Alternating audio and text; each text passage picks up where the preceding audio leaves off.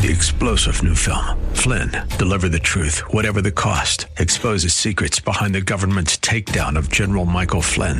Flynn knew what the intel world had been up to. He ordered the first audit of the use of contractors. This set off alarm bells. He told the truth. He was the most dangerous person for Donald Trump to hire. They had to get rid of Flynn. Flynn, Deliver the Truth, Whatever the Cost. Available now. Watch it today. Go to salemnow.com. salemnow.com.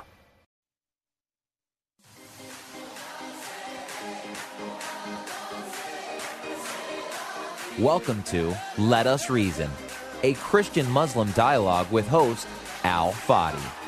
Let Us Reason is a unique show utilizing theology, apologetics, and evangelism to reach Muslims for Christ by comparing and contrasting Christian and Muslim doctrines. And now, your host, Al Fadi. Well, good morning, everyone. Hope you're having a fabulous Saturday. I am, if you're joining us right now, you're tuning into Let Us Reason. I'm your host, Al Fadi. I'm so excited to tell you that I have my dear brother, Sam Shamoun, back with us here. And we definitely have, quite the treat for you. So, Sam, welcome, brother. And thank you so much for making time for us. I know you're busy all the time, but we are so blessed that I'm sure the audience will be blessed by it. Well, praise the Lord Jesus Christ to use me again to serve you and your audience for His glory's sake. So in Jesus' name, and I hope my sound's good. How's my sound?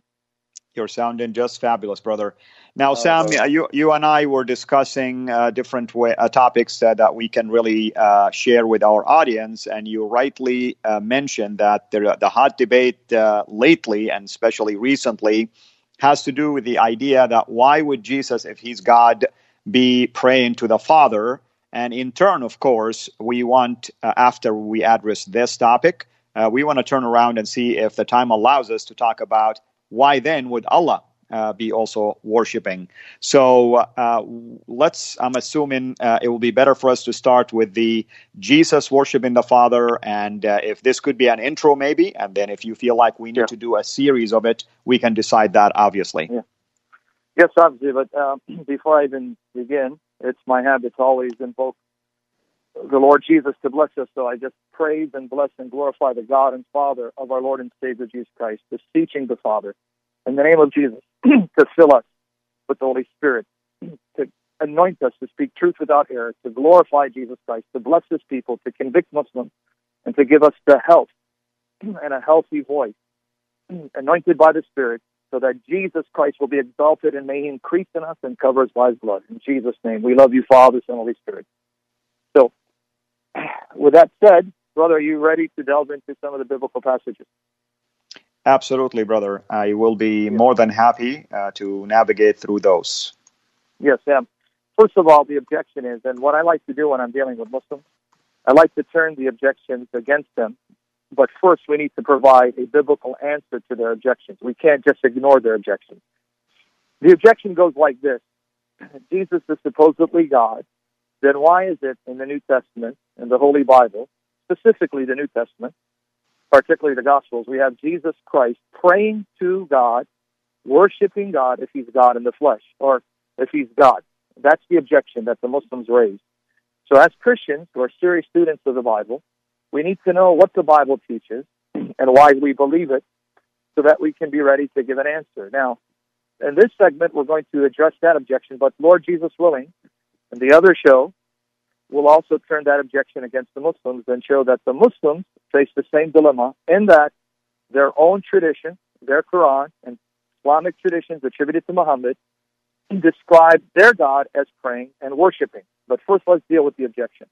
Why would Jesus pray to God? Well, there are two responses to that objection. Number one, we are Trinitarians. We don't believe Jesus is the only divine person in the Godhead. We believe on the basis of the Scriptures, both the Old and New Testament.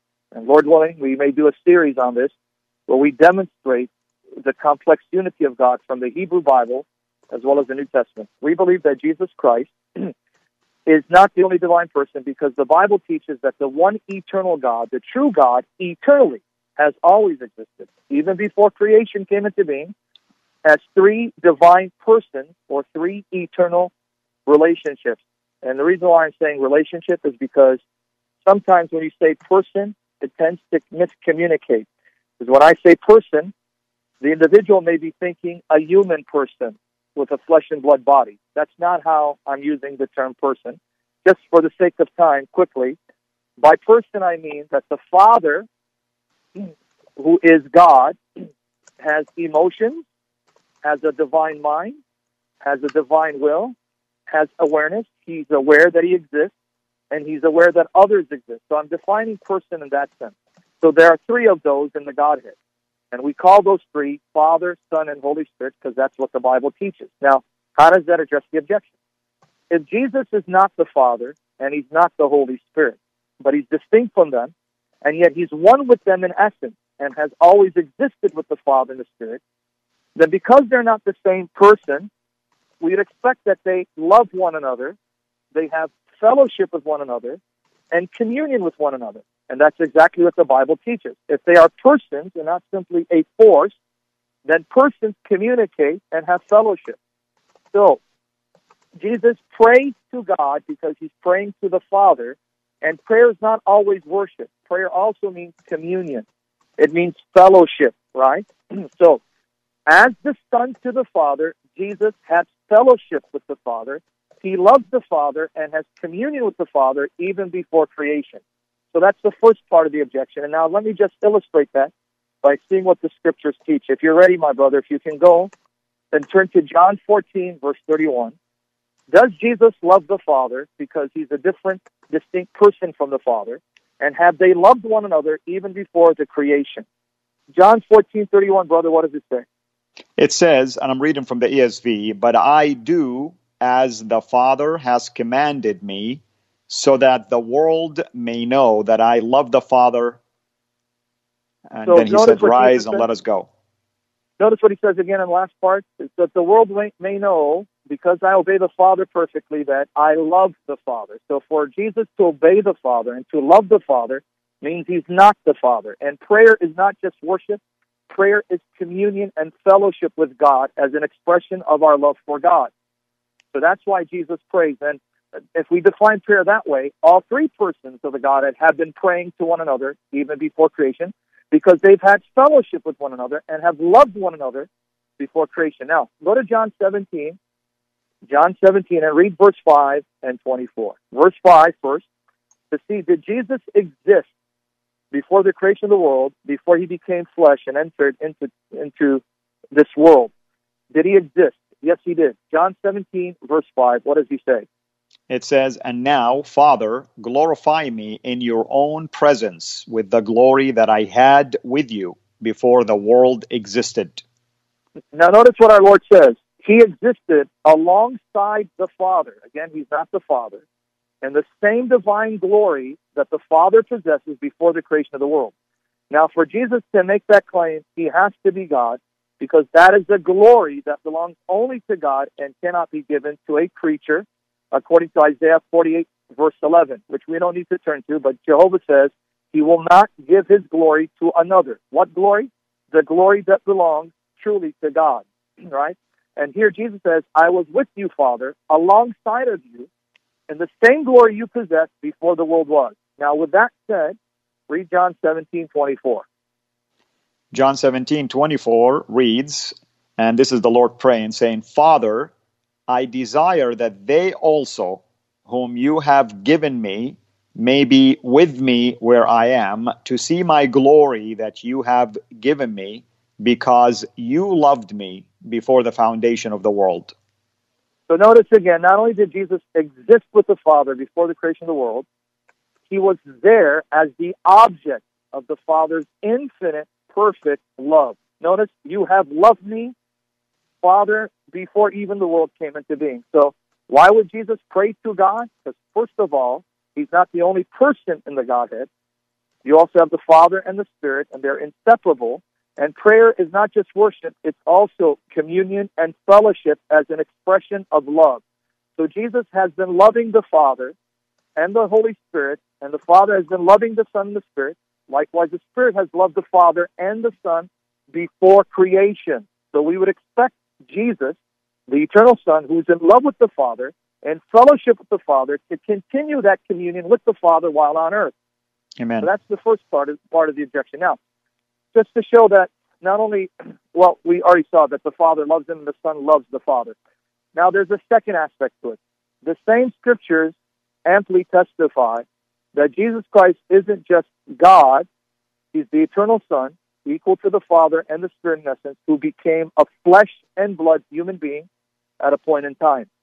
So if you don't mind, if you go to John 1, verse 14. Now, John begins by introducing Christ as the eternal Word, that uncreated Word that has always existed with the Father before creation, whom the Father then used to bring all creation into existence.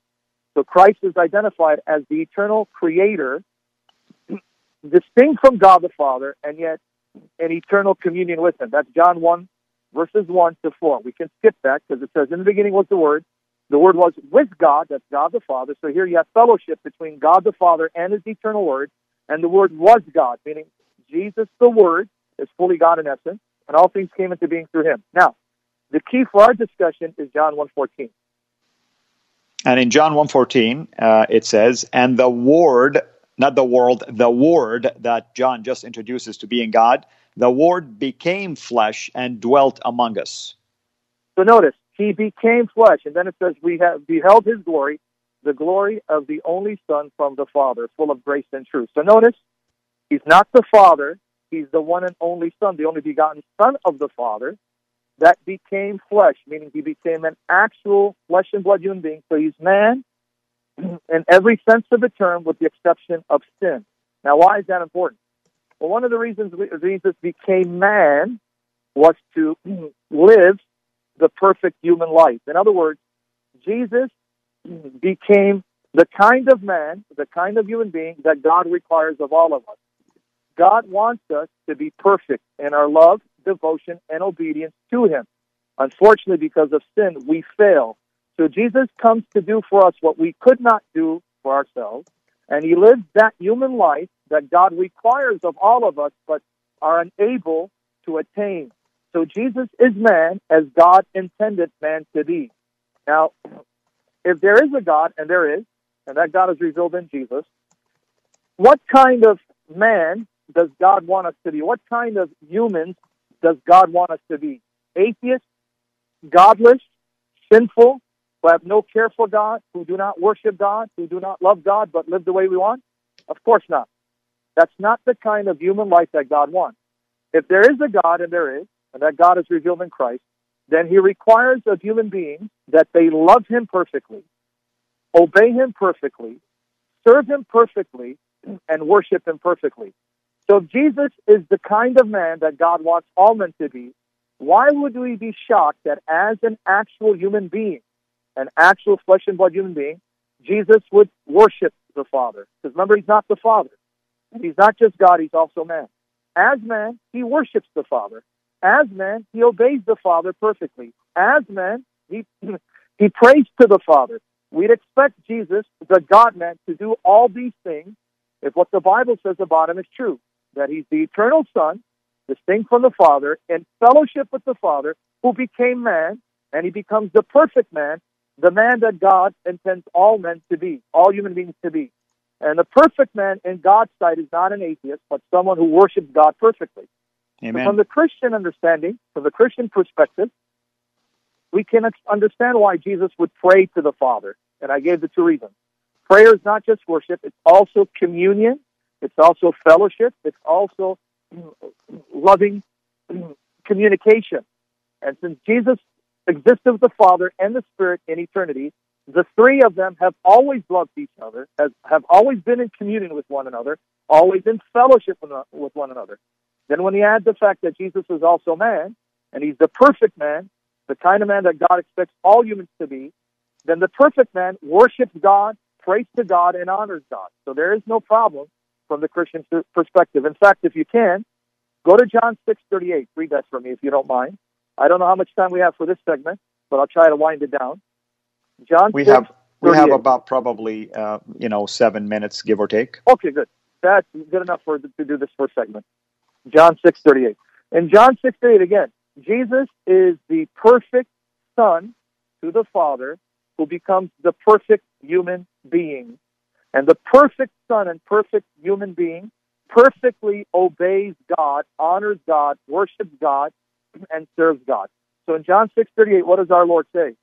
Here's what he says: "For I have come down from heaven, not to do my own will, but the will of him who sent me." And, I want to say one quick thing, Sam, here. It's amazing how our Muslim friends pick and choose. They pick on the fact that he is praying to the Father, but they ignore the fact that he came down from heaven. Yes, exactly. He comes down from heaven again to do the will of another. So that means the Father and Son are not the same person. The Son is distinct from the Father, but because he's the perfect Son who perfectly obeys and honors his Father, he comes to do the Father's will as a man. And as a man, don't forget what John 14:31 says, that he obeys the Father's command. He comes to obey the Father's commands perfectly so the world may know that through his obedience to the Father's commands, he loves the Father just as the Father loves him. So why does Jesus pray? Because he's the God-man. What do you expect a perfect man to do? Not to pray? Not to worship God? But to ignore God, defy God? That would be a wicked, sinful man, and Jesus can never be that. So that's why Jesus prays. Prayer is fellowship communion, and as the eternal Son, he's always been in fellowship communion with the Father, and then as man, as the perfect man, he worships God the Father. Now, with that said, I'm now going to show that if we define prayer more broadly than worship, if prayer also means fellowship, if prayer also means communion, and also means praise and glorification, that we praise God and glorify God, are you aware that that definition shows that the Father himself prays to the Son, and that the Father himself glorifies the Son and praises the Son, and he glorifies the Son and praises the Son for being the changeless creator and sustainer of all creation. Go to Hebrews 1, and maybe we'll wrap it up with this. Hebrews 1, verses 8 to 12.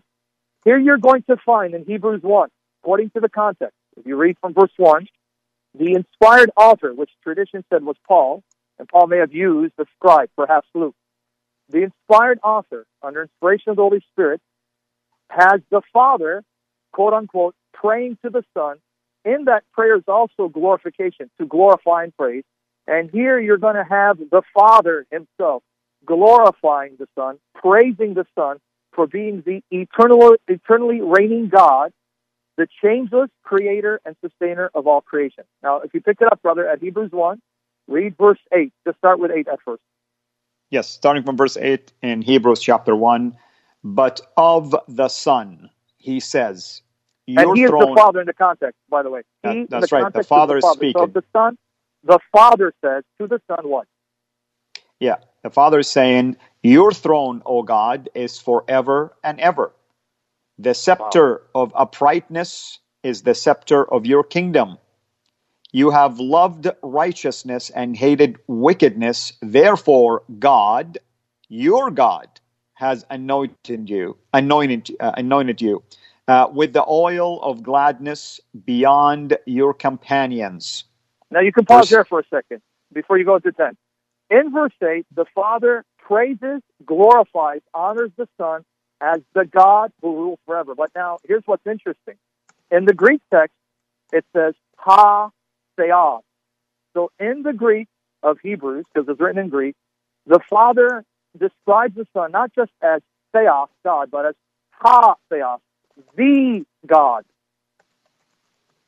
And that's praise. And what is prayer? If prayer is not praise or glorification, then I don't know what is. So here we have the Father praying to the Son, glorifying the Son, and praising the Son as being the God who rules forever. But then it gets better.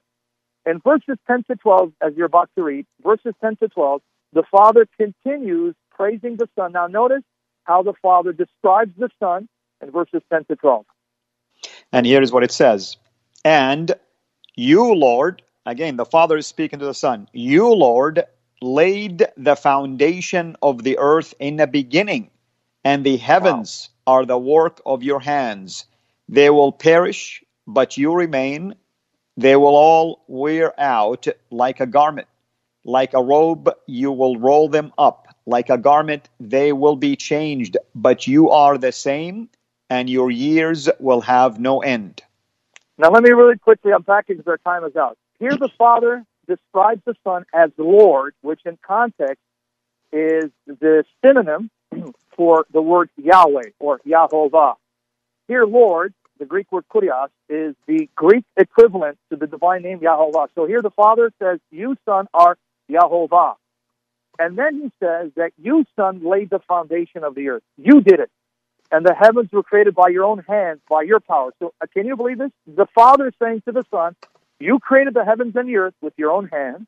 You will wear them out. You'll roll them up like a garment because creation is changing.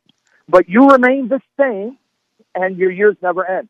The Father glorifies the Son as Yahovah, Jehovah, the one who created the heavens and the earth, who sustains all creation, who, unlike creation, remains the same. And it's even more astonishing that that particular quotation comes from Psalm 102, verses 25 to 27, Psalm 102, 25 to 27, a Psalm of David where he's glorifying Jehovah in those words. And yet the words of David attributed to Jehovah are now taken by the Father and applied to the Son as the Father's way of glorifying the Son for being Jehovah, the changeless creator and sustainer of all things. If that's not prayer, if that's not praise, I don't know what is. Amen, brother. Amen. And it's really, obviously, brother, as you know, no matter how hard we try to describe these things, our friends tend to have this runaround attitude. But all we can do, obviously, is to keep explaining, especially to help our, the church members, our believers, our brothers and sisters in Christ, to recognize that the Scripture is our tool. Oftentimes, I find them really at loss on how to address simple questions like this. So I'm so thankful for your ministry, brother. And in the few minutes we have, I always like to, make sure that we are a blessing to you. So, brother, tell people how they can get a hold of you, how they can support you, and so on and so forth. Amen. Amen. First of all, I really cherish their intense prayers for me and my two angels, my daughters, that God bless us, protect us, provide for us, Sarai and Zipporah. And they can find me on YouTube. I have a YouTube channel, and I'm trying to, have it go viral for the glory of Jesus. It's called Shamounian. My last name, Shamoun, and then you add IAN. Please subscribe to it, like the videos, and Lord willing, I'm going to increase the content there. And I also write for AnsweringisLam.net. You'll find me under individual authors, and Answeringislamblog.wordpress.com. So pray for the ministry. Pray for me to walk in holiness and purity and love and devotion to the Lord Jesus. Pray for the children. Pray for the provision, because we're in full-time ministry and depend on God's provision through His people. So glory to Jesus Christ. Amen. Amen. And same here. We ask all of you to pray for us. We are in ministry, and I assure you, brothers and sisters, it's not an easy walk, but we are so thankful for the calling, and we trust that the Lord who called us will finish the task, for us and with us also.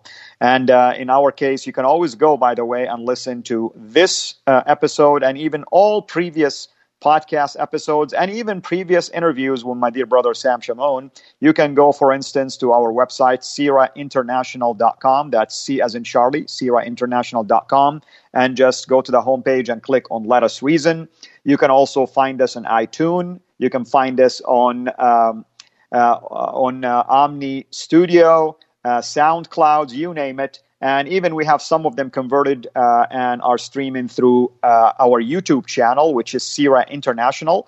And I too ask that you subscribe, I should say, to our YouTube channel, Sira International. And if the Lord puts it in your heart to support Sam or support me, we have a mechanism called Patreon. You become a patron, and you can give as little as $1 and as much as the Lord puts in your heart. So we're so thankful for these tools that are available for people, and thankful for your prayers and your support. And sadly, our time is up. But brother, can we pick it up next week on another episode? Yep, Allah worshiping, God willing, yes. Amen. Thank you so much. And the Lord bless you all.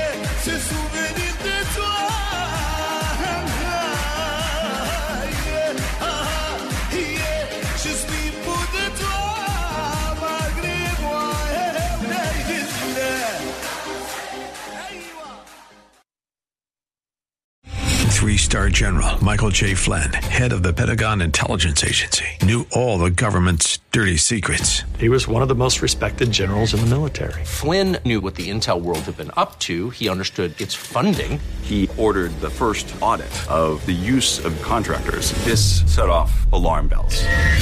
The explosive new documentary, Flynn, Deliver the Truth, Whatever the Cost, uncovers the facts behind this scandal. Flynn told the truth. He was the most dangerous person for Donald Trump to hire. I find out the worst enemy that I'm going to face in my life is right here in America. They took my assessment and they wanted me to change it. And I was like, I'm not changing it. They had to get rid of Flynn. With in-depth interviews, archival footage, and never-before-seen personal records of the man behind the headlines. I just felt like I was drowning. Flynn, Deliver the Truth, Whatever the Cost. Available now. Watch it today. Go to salemnow.com. salemnow.com.